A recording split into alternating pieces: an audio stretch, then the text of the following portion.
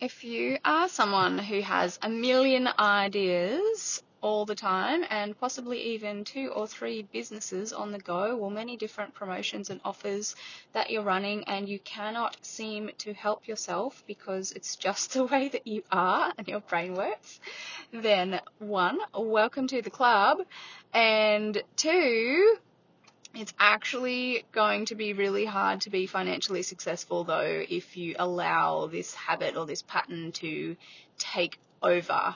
I want to tell you a couple of stories on today's episode about how when I did this, or like I am like this basically, but like how when I've had a million things going at once, the struggles that I've had, and then when I've had like 1 or 2 things that I'm focusing on at a time, the success that I've experienced. And also I've seen this in so many of my students and clients over the last 8 years that I've been coaching, or 9 years now. I think it's actually closer to 10. I don't know. Anytime there's someone that has like 3 businesses, not necessarily 3 locations, but 3 separate businesses selling separate things, and they're trying to build them all at once, they just get stuck bouncing between them, and none of them are actually moving forward. Back when I had my salons, my spray tanning, hair extension, and eyelash extension salons, there was so many other services that I wanted to sell, that I wanted to do. I wanted to do everything. I wanted to have an online store. I had a business selling clothing at one point. I had wholesale hair extensions, wholesale tan solution. I had mobile services for spray tanning. I would literally train up girls in spray tanning and had like mobile services available, and they would just use my equipment and go out and do mobile tans, and then I'd pay them a percentage. Like, it was chaos. Looking back, I'm like, how did I even have the energy for everything that I did? I'm tired now. But I also am in my late 30s and have children, so, you know, that changes. But none of those things really ever grew. Like, looking at it realistically, I did all of those things, but the money that I made came from the same 3 services in every single shop. I had waxing at one point. I tried to sell stripper shoes because I had heaps of clients that were strippers. Like, just had an idea and immediately be like, this is the best idea I've ever had. I need to act on it immediately, and I need to spend all this money on it, and I need to register domain names, and I need to start new websites, and I need to tell everyone that I'm doing it. And yeah, I mean, some of them kind of, like, they half worked, like all those other little side ideas half worked, but it was always the spray tanning, the hair extensions, and the eyelash extensions in my salons that made the money that people wanted, that people came in for, and that allowed me to scale the business. Every single other thing that I did, other than the wholesale hair extensions, actually, that took off. So I had the salons and I had the wholesale that were the most successful.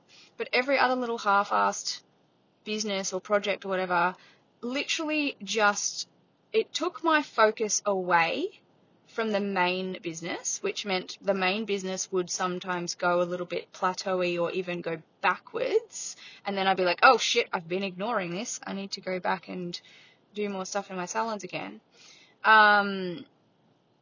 So yes, like, just look at it in your own life. I'm pretty confident that if you are like this and you have like 10,000 different business ideas or businesses on the go right now, none of them are probably making you heaps of money, or if they are, it's like your main one. It's the one that you've put the most effort into. It's the one that most of your clients, like, it's the one that people want. They're coming to it almost effortlessly because they want that service or product that you sell. And every other one might feel like you have to push. It doesn't really flow. So I've done this as well in my online business and my coaching business. I literally just did it the other day. I don't know whether I will go all in or not on this new idea that I had, but I get an idea. I'm like, I need to register the domain name for that so that no one else can have it. And then I'll like sit down and spend like a whole day or 2 like planning out this new business. Meanwhile, I'm ignoring everything else. But here's why that's not necessarily a bad thing. If you are a little bit like me, if your brain's a bit ADHD, a bit bipolar, a bit manic, like whatever label you want to give it, you're an entrepreneur, you're a creative entrepreneur, you have a lot of ideas, it's not a bad thing. It is a good thing. You just need to learn how to use it to your advantage. So here's what I've learned after my whole life of being like this, and especially since I've started businesses and being like this, is that one, the ideas are not going to stop. You are going to keep having them, and that is a good thing. Please be grateful and appreciative of the fact that you can have these amazing ideas, because not everybody does. And the fact that you also take action on them, if you are someone who takes action on them, is also an amazing thing, because so many people have ideas and never act on them, and they just get wasted. So that's a beautiful thing about you. So don't try to stop the ideas, and don't shame yourself for having them. Don't feel bad about it. It's a strength that you have. It's a gift, and you need to appreciate it. However, if you are trying to build a successful business that makes a lot of money, you do need to have a level of self-discipline where you see, like, well, this is the service that I offer, or these are the services or the products that I offer that make me the most money, that people want most from me, that are the most effortless to sell. That's where my financial wealth and freedom is going to come from if I put my effort and energy and attention into it. And then every other time you come up with a side idea that you think, this is the best idea I've ever had, this is going to change everything, do not dismiss it, because you might be right. But this is what I've learned, is just to give yourself time to chase the white rabbit down the hole. Like, literally, you can't, because if you try and stop it, you'll feel like, oh, but what if, or, you lose that excitement too, because when you do have those new ideas, you get excited, you get dopamine, you get energy, you get enthusiasm, you get passion, and it feels good. So give yourself permission to chase it, but be aware of the fact that it might not actually be the best idea you've ever had. It might not be the next best thing. It might not change your entire life or everyone's lives, and it might not replace your existing business, because sometimes I get ideas like that. I'm like, oh, this is going to take over from what I'm doing. It's going to be so good. And I just roll with it. I'm like, you know what? Yep, I know me. I know this is a pattern here. And I do it, and I implement little bits. Like, I might buy a domain name for $15, and I might design a logo for it, and I might sit down and journal it out and plan it.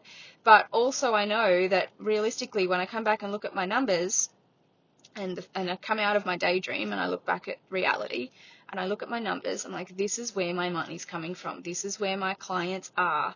They need me and my team members' attention. And that needs to be my primary focus if my goal is to make money and build wealth and to serve these people, which it is. So I don't know if that made any sense to anyone. If you're not like this, if your brain does not work that way, then you might be thinking, holy shit, she's crazy. But I also know that a lot of my clients are exactly like this, and that's why they work with me, because I get them. And I don't try and talk them out of things or control them either. Like, that's a part of you, and you have to just embrace it. But yeah, try it on. The next time you have crazy ideas, or even if you've got like a few businesses now, kind of look at the reality of it. I know the fantasy and the daydream is amazing, and the vision that you have for it. So it's not a bad thing, but really look at the reality and the numbers. Where is your money coming from right now, and what is the most easy and effortless to sell? Sometimes you do need to discipline yourself to be like, this is where my money, my future, my investments, like whatever it is that you want to do with your money, this is where it's coming from. So try and find some excitement in that again. Maybe you'll need to still do a little daydream to find an idea about, something that you want to spend money on in the future to motivate you to go and work on that business that's making money. But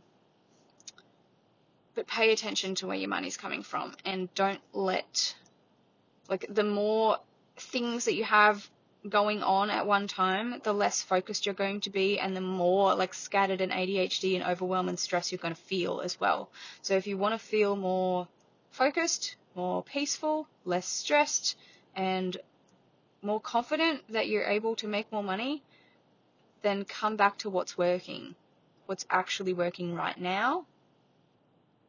You may need to let go of something. Like, there's heaps of businesses that I started and then closed, or started and sold if I was able to, because I knew that wasn't the thing. I'd love to know what you think of this episode. If you can relate to this at all, or if it was helpful, if you have any questions, come into my Facebook group, Coffee with Carissa, and post in there publicly or anonymously or whatever you want to do. Or you can come over on Instagram, Carissa Hill Coach, and send me a DM. And if you're interested in working with me to help grow your business, then come over to Instagram and click the link in my bio and pop your details in there. And I'll see you online somewhere.